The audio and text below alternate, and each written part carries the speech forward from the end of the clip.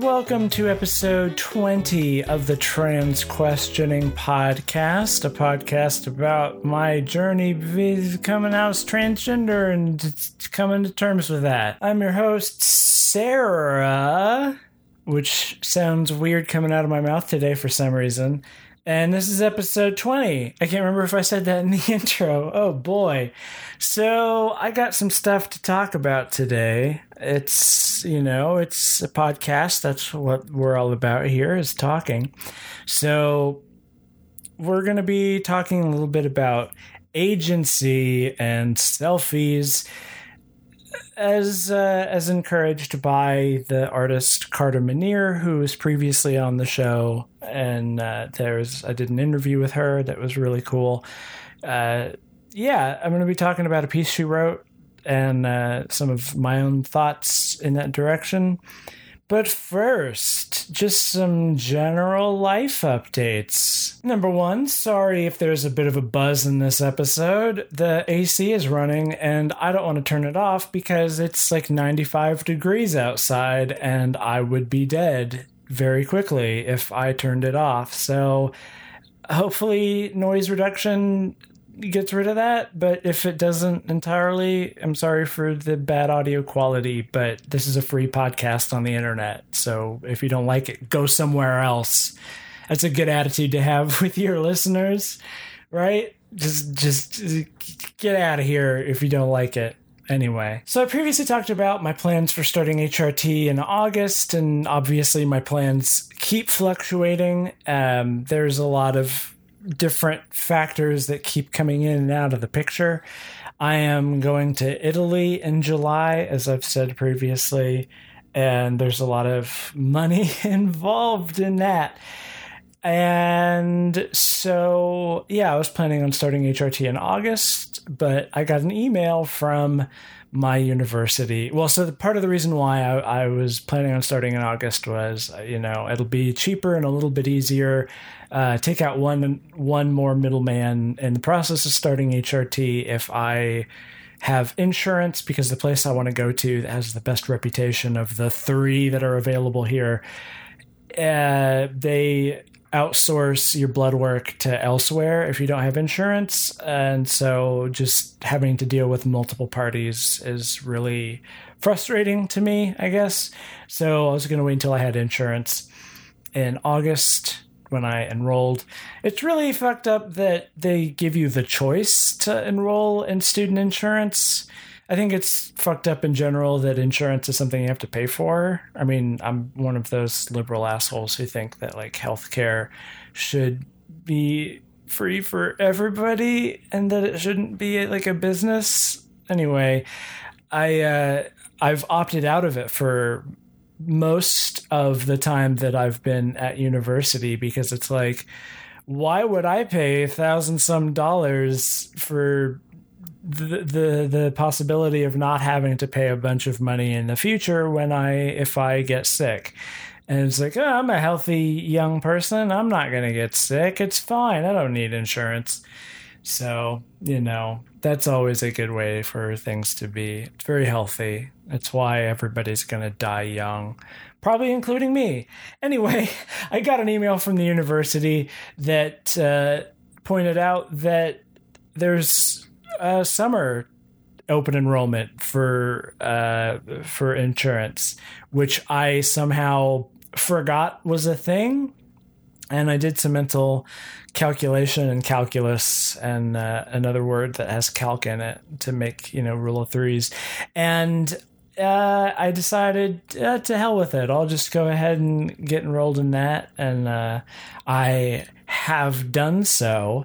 And I'm waiting for my insurance card to arrive. And presently, my plan is to start on HRT in June, which there's a compelling argument to be made that starting HRT, starting second puberty, right before leaving the country for the first time in my life, where I'm going to be studying the First and Second World Wars with a group of strangers in a country I've never been in, which the subject of the First World War especially is close to my heart.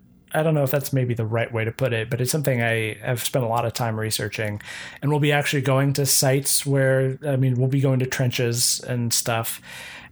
So, starting HRT, everybody reports that it's like, oh man, I cry at the drop of a pin now. And, just generally being very emotional, potentially more irritable.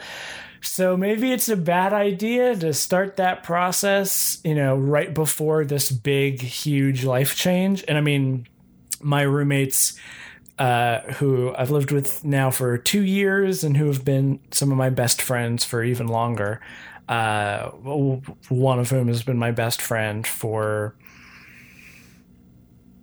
14 years. Yeah.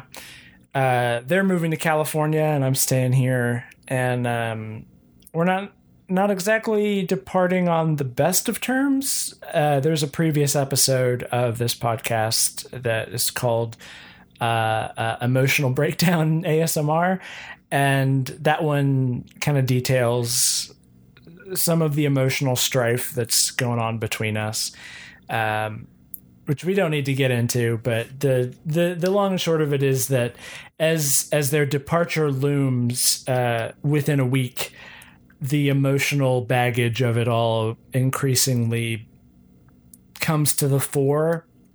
And there's other stresses like trying to find people to live with. And I have one friend that I've been planning to move in with for a while, or have them move in with me. And there was another friend I'd lined up who had to cancel the plan, a week before that was needed. So that's kind of thrown me for a loop. Luckily, my other friend had kind of a backup person. So hopefully that'll be okay. I guess we'll see. But anyway, there's that, which is already going to be very emotional, and dealing with an empty house for a while, which is always difficult for me. My friends are probably not going to move in immediately, and there's going to be some solitude involved. So there's that. There's the emotional element of going to Italy, and I'm going to be staying there for a few days after the program ends, just sort of on my own. And that's terrifying. And I don't know what I'm going to do with that, but that's on the docket. And then, going into my last semester at university, finally graduating after too many years for undergrad, and dealing with the baggage of, not having as much family to report back to with stuff like that. There's already been a huge undercurrent of, wishing my parents were around to sort of talk to during this process. Like, this year has been one of very, very serious self-discovery, which is, why this podcast exists. But I guess it's been on my mind more recently because Mother's Day and Father's Day have of course, they're in close proximity to each other. And I think Father's Day has either happened or is about to happen. It's not necessarily within the purview of my interests to keep track of these things. So I don't know. I thought Mother's Day had passed like a week before it happened because I saw a bunch of ads for it, and then nothing. And then they dropped off the face of the earth, and then they came back. So I don't know. Marketing. Anyway, all of that is to say that I'm already in an emotionally precarious place. We'll put it that way. So maybe starting HRT now is probably not like the most sound choice. And that's fair. But I have something else on my mind that is kind of fueling this thought process. I worked on a documentary a few years ago. I guess it would have been three years ago. Basically, exactly. where it was one summer working on this documentary with some friends. The director started on this documentary. There's an architect who has a really interesting reputation in history, and his story really needs to be told. I find the subject matter of this documentary immensely interesting, and I feel like the documentary has the potential to be something really, really cool. And it was one of the coolest projects that I'd ever worked on. But so a lot of the people who were associated with this architect have spread to many different corners of the country. So we had acquired the budget to fund a week and a half long road trip. I think it totaled 12 days. 12 days for me. I think the actual trip was like 10 days because I had to travel and stay the night somewhere. But it was... we went from here in Oklahoma. We had our first interview in Kansas City. Then we went west and we hit Denver. And then we went to Albuquerque. And then we went south to... Where did we hit? I feel like we hit somewhere between there and San Diego. Maybe we didn't. But we traveled along the border, the U.S.-Mexico border, until we hit San Diego. And then we went north to Los Angeles. And then we went from there to San Francisco. And that was when our last interview was. And from there, we basically, we had budgeted an extra day to hang out in the many amazing parks in California and along the way. So we stayed the night in wow, why do I have... It's not Yellowstone, it's not the Grand Tetons. Fuck. The one with the wow. Why can't I remember? Yosemite. Jesus. We stayed the night in Yosemite Valley, and that was really cool. We arrived there at night, and it was not just a full moon, but it was the blue moon. So it was this immensely luminant night, and we went to the spot where all of the pictures of Yosemite Valley are taken, and there was like 2 people there. And there wasn't a cloud in the sky, so it was full moonlight. And our director of photography set up a group shot where it was a long exposure. So we all sat in front of that valley, and he took this long exposure picture. And looking at that picture, you can't tell that it's nighttime, except for the fact that at one point I moved my arm, and you can see the blur that added to the exposure. Otherwise, it just looks like day. It's so interesting. But that trip was magical. There was a lot of places that I'd never been that I'd always wanted to be. We visited the Great Sand Dune in, I believe it's in Colorado. That's basically just an eroded mountain that is like a mountain of sand that's in the middle of Colorado that's by mountains, and it's unbelievable. There's something about it that's just breathtaking in a way that you wouldn't necessarily expect. But yeah, there were just like so many sights, and I love road trips in general. It was a really cool trip, and I had a very bad time. And it had nothing to do with the trip itself or the people involved. And it had everything to do with the medication I was on.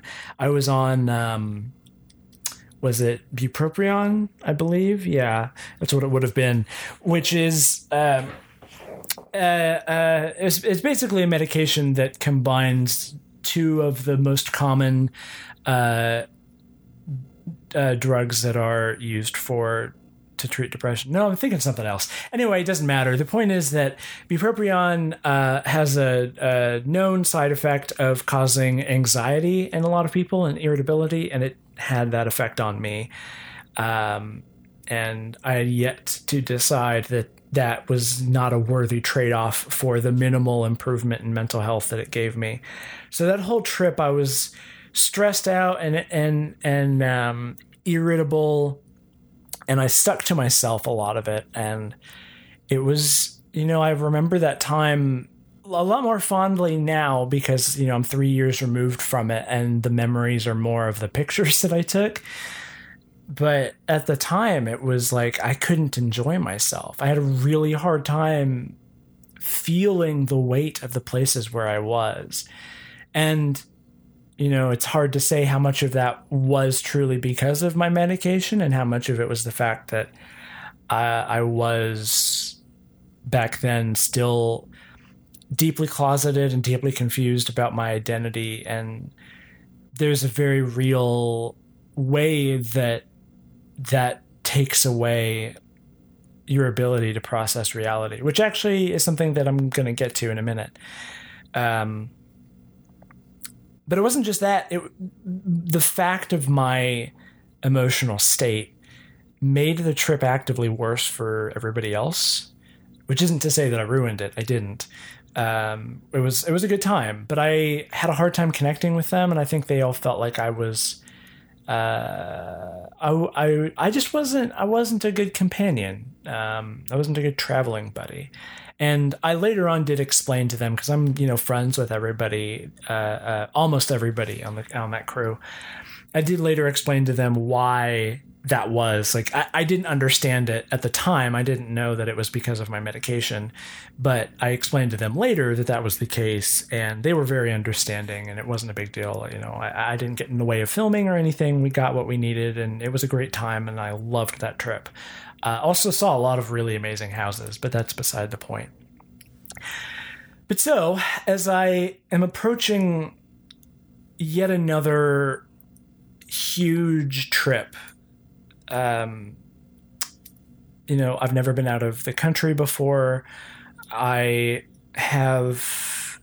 It's not even like I've never been out of the country before and I'm going to be there for 3 days. So, I need to hit the sites real fast. I'm going to be there for over a month, and there's going to be a lot of traveling from city to city and just like living day to day and not just in a different place, but in a different culture, in a place where where not as many people speak English, where it's not the primary language.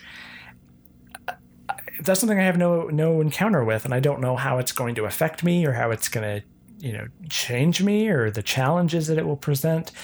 And part of how I've funded this trip is through grants and scholarships that involve a follow-on project.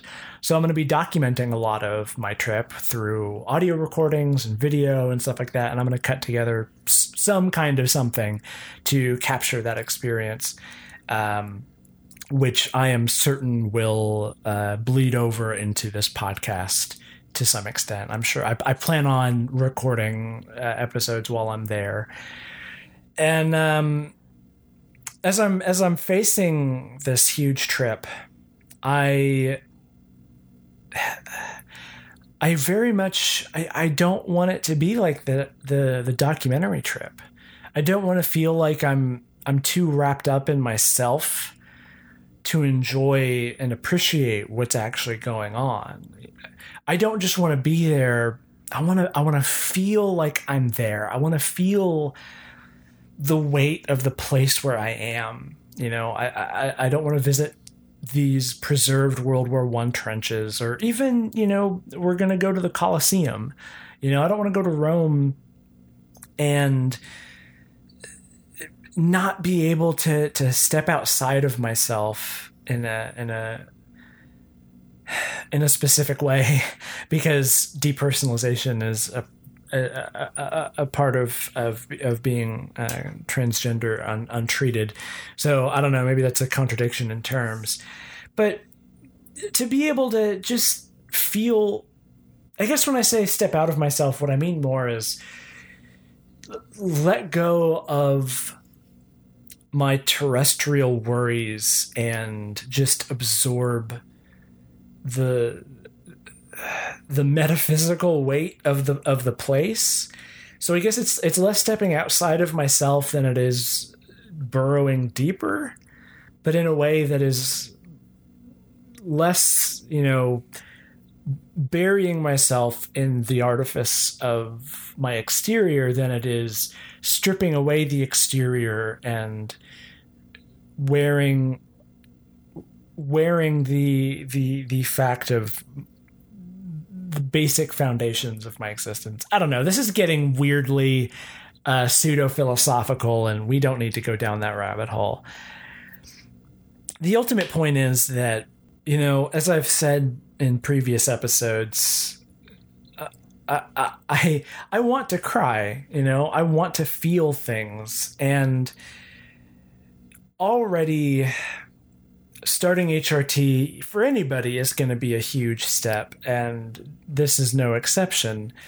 But I'm a sucker for symbolic resonance, and there's a certain poetic quality to, all of my friends are moving away, and I'm starting from an empty house to filling it back up again, and I'm going to another country, and I'm about to finish school and embark on the rest of my life. So there's already this huge literal jump starting of my life, kind of a resetting back to zero. So I might as well throw HRT into that. It's not going to make it any worse. If anything, it could make it a lot better. So I don't know that hormones will have the effect that I want them to have as regards to traveling abroad. But I don't know. I want that experience. It just feels right in some way that I can't really quantify. And it'll probably be ultimately a horrible choice, but it's the choice I want to make.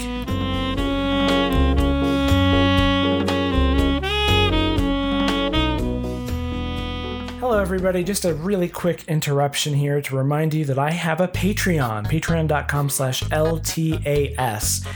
It is primarily for my YouTube show, which has thematic resonance with this podcast. But there I talk about media, different movies and video games and TV shows and all kinds of other stuff, sometimes politics. And I'm trying to make that my living on top of doing this podcast.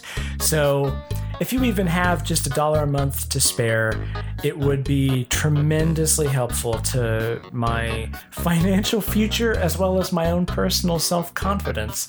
If you could go to patreon.com/LTAS and pledge to give me just a little bit of extra money. I know it's a lot to ask, and these are financially tough times for basically anybody who is actually willing to give money. It's funny that the poorest people are the ones who are the most generous.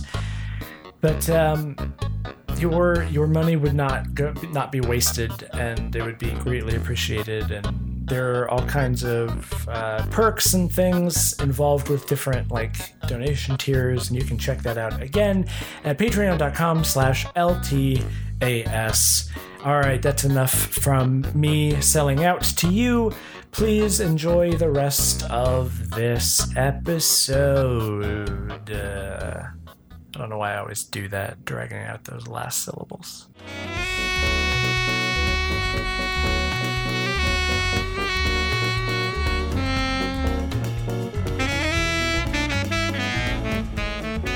So I want to talk about this piece that Carta Manir wrote for Them magazine, I think it's a magazine. It's a website. I mean, I'm looking at it on the website. I thought it was a magazine, but there were so many single word feminist magazines that I kind of mixed them up in my brain. Anyway, Carta Manir wrote this piece for Them, period. That's the way it's stylized, Them and then a period. That is talking about... Well, the title of it is I'm a disabled trans woman who loves taking selfies. And there'll be a link to this in the description if you want to read it for yourself, which I think should show up on iTunes. If it doesn't, the website is podbean.com/trans questioning podcast, I think is what it is. might not be that, in which case you're out of luck, I guess. Just Google it. You'll be able to find it. It shouldn't be that hard. Anyway, so this piece, it's fairly simple. It's basically, if you follow Carta Maneer on Twitter, you'll see that she posts a lot of selfies, and they are all very good. And this is something. So she what she's writing about in this piece is that before she was out as trans, she the one thing that she describes particularly is, covering up the face that she didn't like and facial hair, and just generally being uncomfortable with herself, her body, which is something that I very much empathize with. And so she describes this deep dissatisfaction she had with herself, and part of coming to terms with being trans and sort of affirming her transness to herself, her femininity to herself, involved taking selfies and discovering that there were angles that she could shoot of her face that looked the way that she wanted to look, and how that helped her gain more confidence in herself as a woman going about her life in the world. And in a very real way, because she has a relatively large following, there's an aspect of there are people who see her in the street and do a double take, and maybe it's because they've clocked her as a trans woman, or maybe it's because they recognize her from Twitter, and now just that variable makes those double takes a little bit easier to swallow. So I empathized with this piece a great deal, in part because I have felt kind of the same way, where I haven't taken any selfies recently, but that's partially because I haven't been going out as much. So I've just been in my damn room by myself, brooding. But I've a very large part of coming to terms with being trans has been grooming myself, kind of for the first time in my life, taking pride in how I appear. And that's involved, I've lost 56 pounds since August of last year. And I'm on a break from my diet right now, but I'm going to start it relatively soon again. But losing weight, starting to acquire clothes that are more complementary to my body shape, and just generally dressing up to look good in public, and shaving more frequently, and all of these other things. And that has brought me tremendously close to feeling comfortable in my body, and feeling close to my femininity. I'm at a mental space right now where I'm at the doubting my transness phase, which is why at the start of this episode I kind of stuttered over saying Sarah, and why I'm now kind of doing the same thing, talking about my femininity. I mean, there's me laughing at trying to finish that word. But the point still stands, and that's, temporary phase type thing, normal trans stuff. Talked about it on the show quite a bit. But anyway, the selfie thing, there is a very real aspect of that that's, reclaiming your identity. But reading this got me thinking about agency in general, and how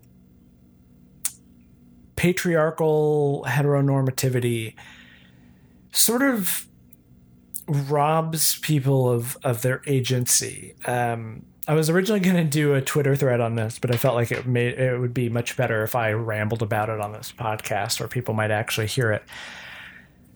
So there's an element of normativity that is sort of, it's based on a perceived majority, right? Like white straight, thin, able-bodied, cisgender.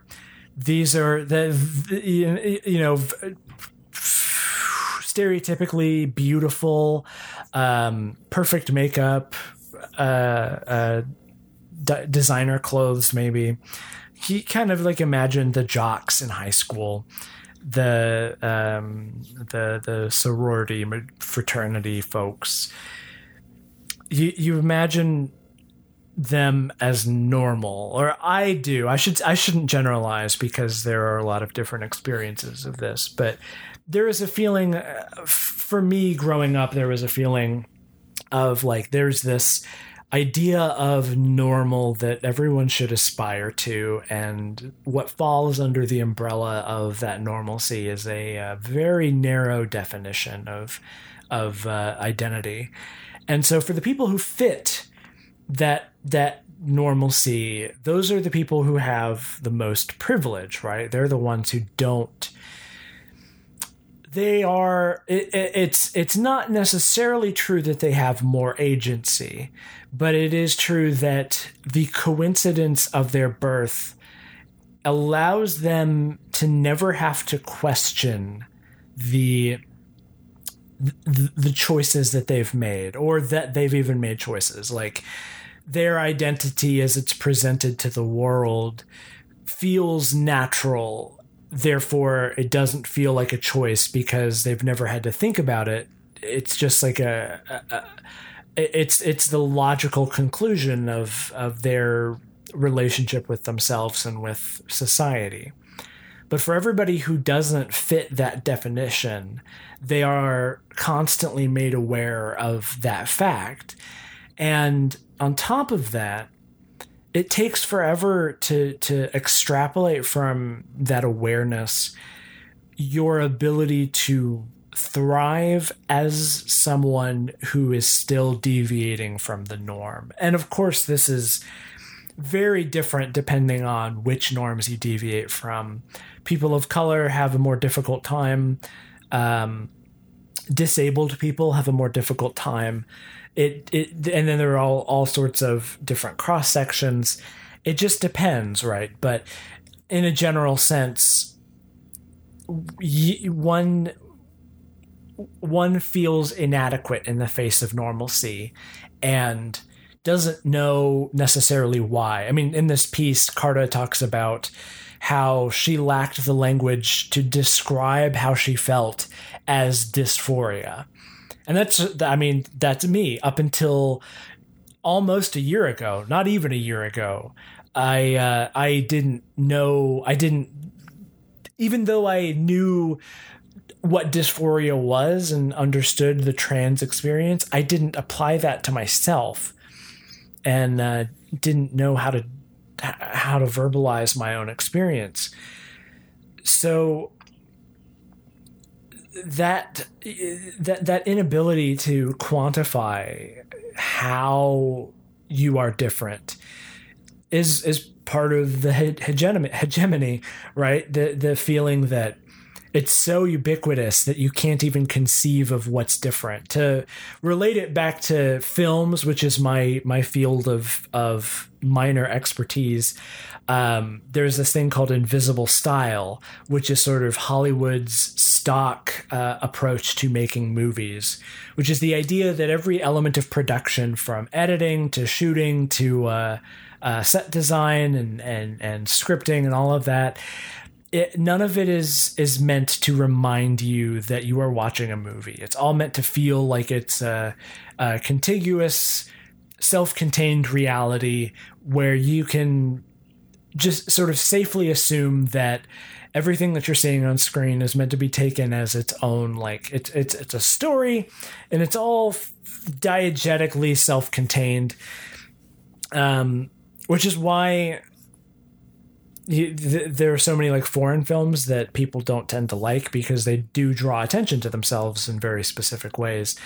But going through, film history classes with a lot of freshmen, there's a very real sense of like when they're confronted with movies that are different from that deviate from Invisible style, they're very uncomfortable and they don't know how to describe what they're seeing, because Hollywood is so ubiquitous, and that style, Invisible style, is taught to us as the rule. Like that's how you do it. If you break the 180, you're wrong. That's a mistake.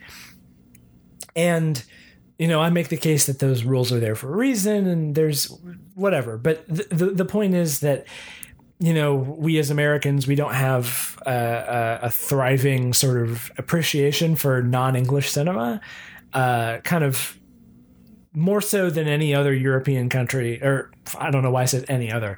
European countries have much more of an appreciation for international cinema, so they're more fluent in the different languages of cinema. We are not. We basically only watch American movies, and not even that. We mostly only watch American studio movies, which are even more hegemonic.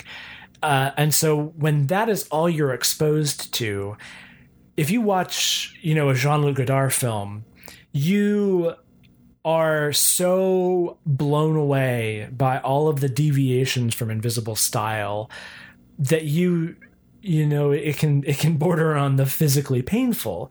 And because you don't have the context of the French New Wave in relationship with French poetic realism and prestige dramas in France, and you don't have the context of the neo-noir or film noir in the 40s that inspired the French New Wave. If you lack all of that context and don't understand how the film, how Godard was rebelling against norms himself, if you just see that in a vacuum, all you can feel is that, like, why is this filmmaker making so many mistakes? They're breaking the 180, they're doing all these jump cuts, they're just random asides that feel like they're pseudo-diegetic, like characters are addressing the audience and we don't understand why. The point is, it takes an education to understand that deviations from the norm are not incorrect. They are alternatives to the norm, and that the idea of the norm itself is a flawed and ultimately destructive concept. And so the same is true for cultural norms. The idea of the cisgender, white, heteronormative, able-bodied, normal human person makes everybody who doesn't fit that incredibly narrow mold feel inadequate, feel wrong. And from the other side, the people who do fit that mold feel the same way about everybody else. There's a disgust. You definitely see this with people who are overweight, where there's this knee-jerk, like, there's the evergreen hot take that fat shaming is a good thing because fat people are unhealthy and they need to feel ashamed. They deserve to feel ashamed for their body. And they need to take steps to fix that. Which doesn't take into account the fact that there are quite a number of people who can't help their weight because of genetic abnormalities. There are a number of people who live in places or have such low income that dietarily it is impossible for them to avoid the kinds of foods that make them overweight. There is just a general complete misunderstanding of the diversity of human experience that can make something not a choice. And that's the whole thing, is that it's viewed from there as like, why are you choosing to be this way? I don't choose to be that way. I don't choose to be overweight. I just live my life and it's so easy for me. How can it be difficult for you to be, to not be thin, which is a fundamentally privileged perspective. It's taking for granted that the things that come easy to you should come easy to everybody, but the things that come easy to you are only important in that they coincidentally line up with our societal norms of what a person should aspire to be. And so the ease with which you fit that mold feels like the ease with which everyone should feel that fit that mold. And so part of the point of this podcast for me and transitioning in general for people, I think, is learning internally that deviating from the norm, not fitting that mold, isn't a factual incorrectness of self, but is rather an equally valid alternative. And even saying alternative isn't doing it justice, because it's still kind of underlying, enforcing the idea that there's a norm and then there's an alternative. The reality is that, the ultimate reality is that there is no like rigid column of experience. Everything exists on a vague spectrum, and our desire to categorize everything is ultimately a futile attempt at making order out of chaos. But if we accept the idea that these categories do have some legitimacy to them, if you imagine all of the various permutations of experience that we've been talking about as just vertical columns, there's not the one that is center and all of the other ones behind them. These columns are parallel to each other and in equal standing in this room of identity, I guess. And no one is superior, even if one is more common among, like, from a purely statistical perspective. And even that, we can argue that is a coincidence of the enforcement of the norm, that if we got rid of that idea of the rigid gender roles and the rigid sex relationships and the beauty ideal and all of these other things, and I'm not talking enough about race, but it's not. I'm white. I'm criminally incapable of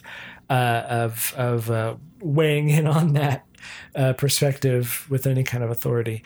But if we got rid of those norms, chances are there would be a higher statistical saturation of these different columns of identity, because there would be no shame involved in aligning oneself with any of those columns.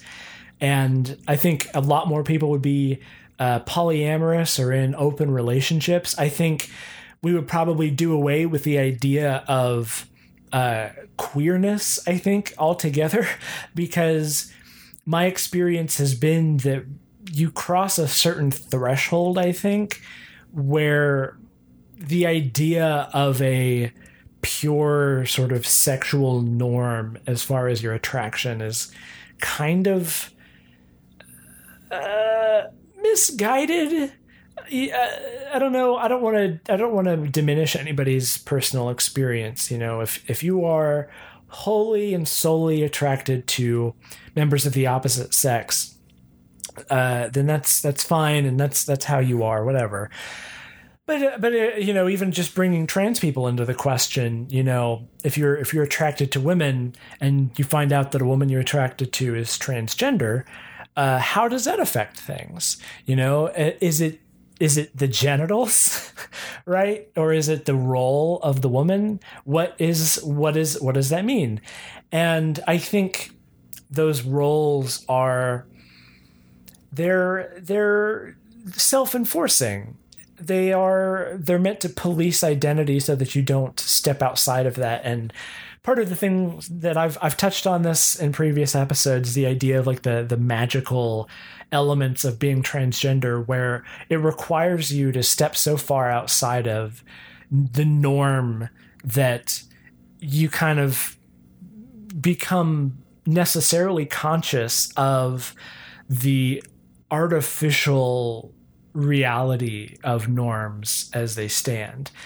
And as a result, you become a much more fluid person in a number of ways. And I think, my experience has been that I find myself entirely unmoved by the idea of a polyamorous relationship or an open relationship. I have no preference as to any sort of gender or genital alignment. All I really care about is if there's a human being who I care about on the other end. And that might change once I start hormones to some extent, because I've thought of myself as asexual for a long time, and that's another sort of common experience for a lot of trans people. But there is a part of that process involves taking ownership of your identity and not feeling ashamed of it. And that's where the selfie comes in. It's an image of yourself that it's not somebody else's picture of you that's like, imagine some sort of peeping Tom passing by your window and seeing you experimenting with female clothes. So you're wearing a skirt or maybe a dress, and they take a picture of you and they put it online and they're like, look at this freak. It's you taking control of your identity and like constructing how you want to be seen and putting that image of yourself out to the world, or even just for yourself. You don't have to post the selfie for it to be valuable. There's a very real power in really claiming the agency of your own identity, in, constructing yourself and saying, giving the world no other option but to see you as yourself, and taking away their opportunity to ridicule you for how you appear. A lot of TERFs will say you're so mannish, or you're so you'll never be a true woman, or whatever. And the ultimate, most successful counter argument to that idea is to be proud of your identity and to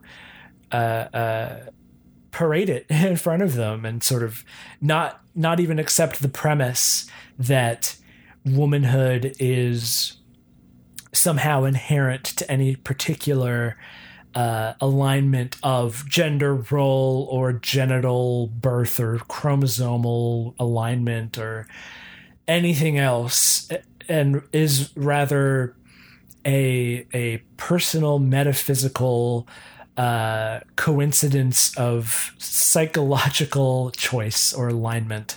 I shouldn't say it's a choice. For many people, it is not a choice. And it's not really a choice for me, but I distracted myself here because as I was saying that, I realized the closeness, how if you change the wording here, this would sound very much like a defense of white nationalism.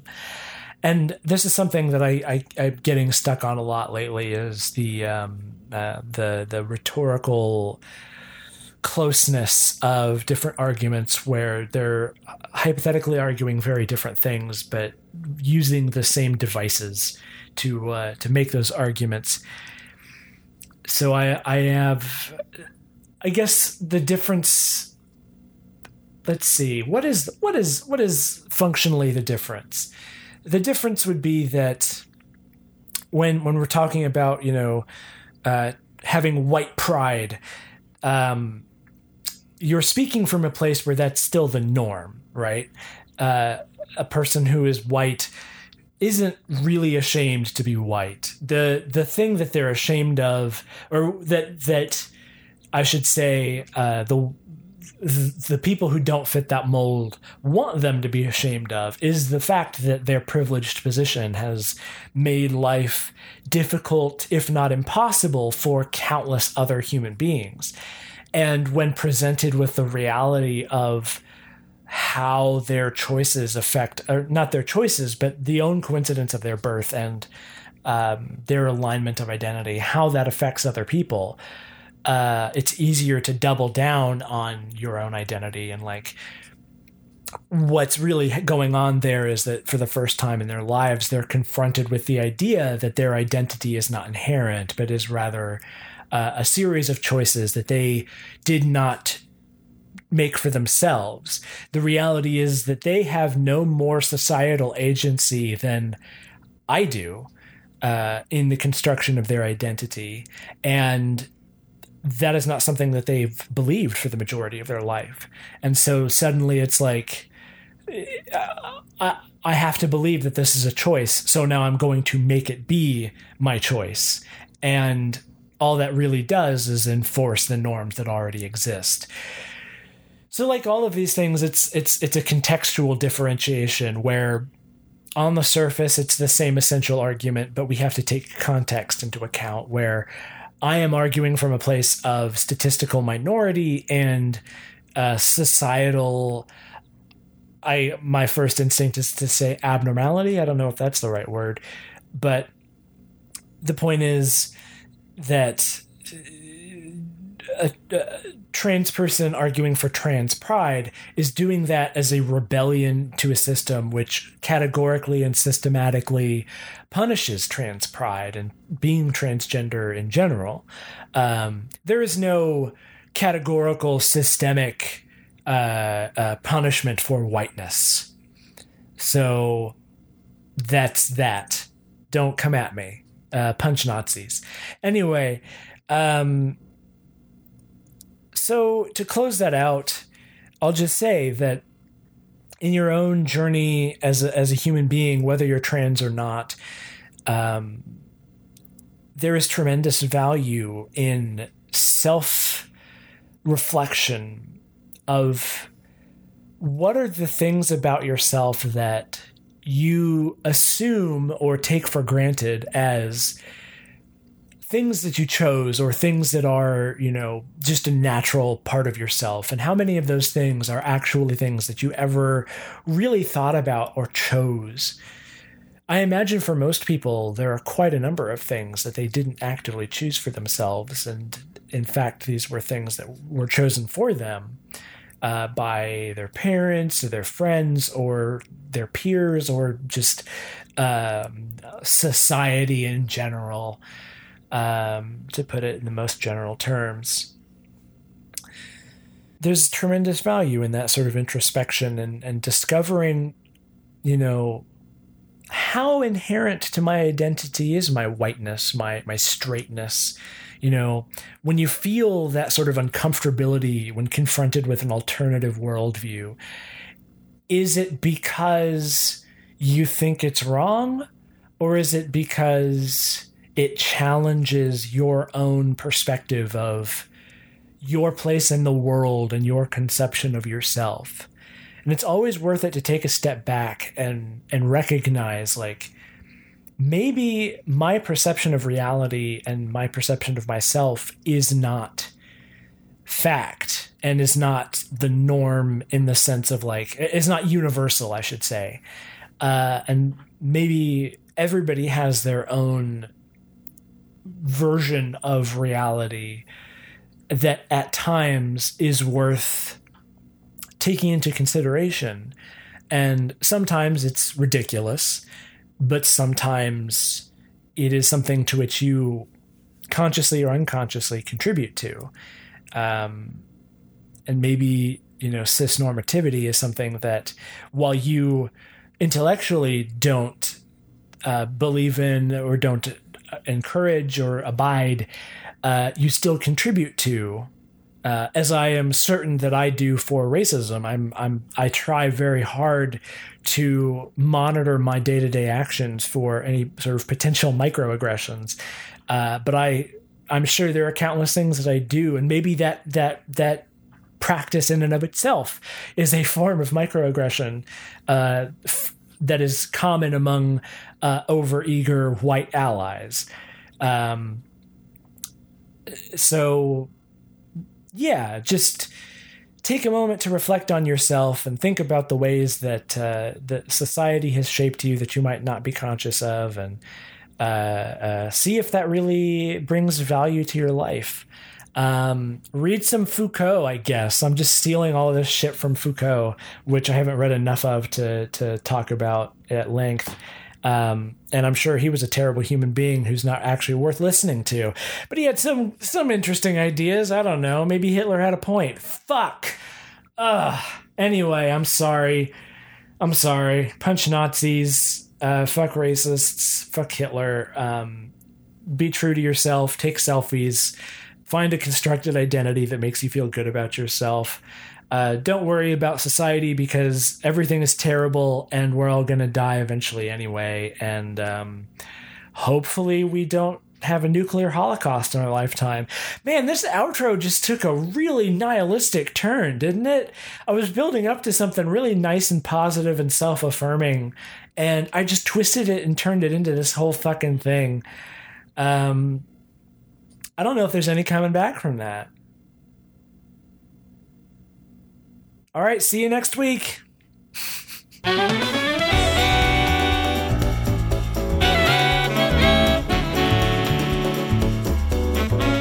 All right, thank you so much for listening to this podcast. Once again, if you like what I do and want to support me in making more, check out my Patreon, patreon.com/LTAS. You can find me on Twitter at HMSNoFun or at TransQ Podcast. You can find me on Twitter at HMSNoFun and at TransQ Podcast.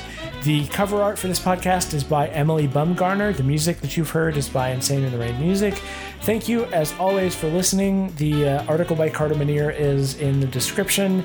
And go find other things to do with your time besides listening to people bloviate in your ears. Live life. Don't do as I do. Okay? All right. Have a good one, and I'll see you in next eventual time then. Bye.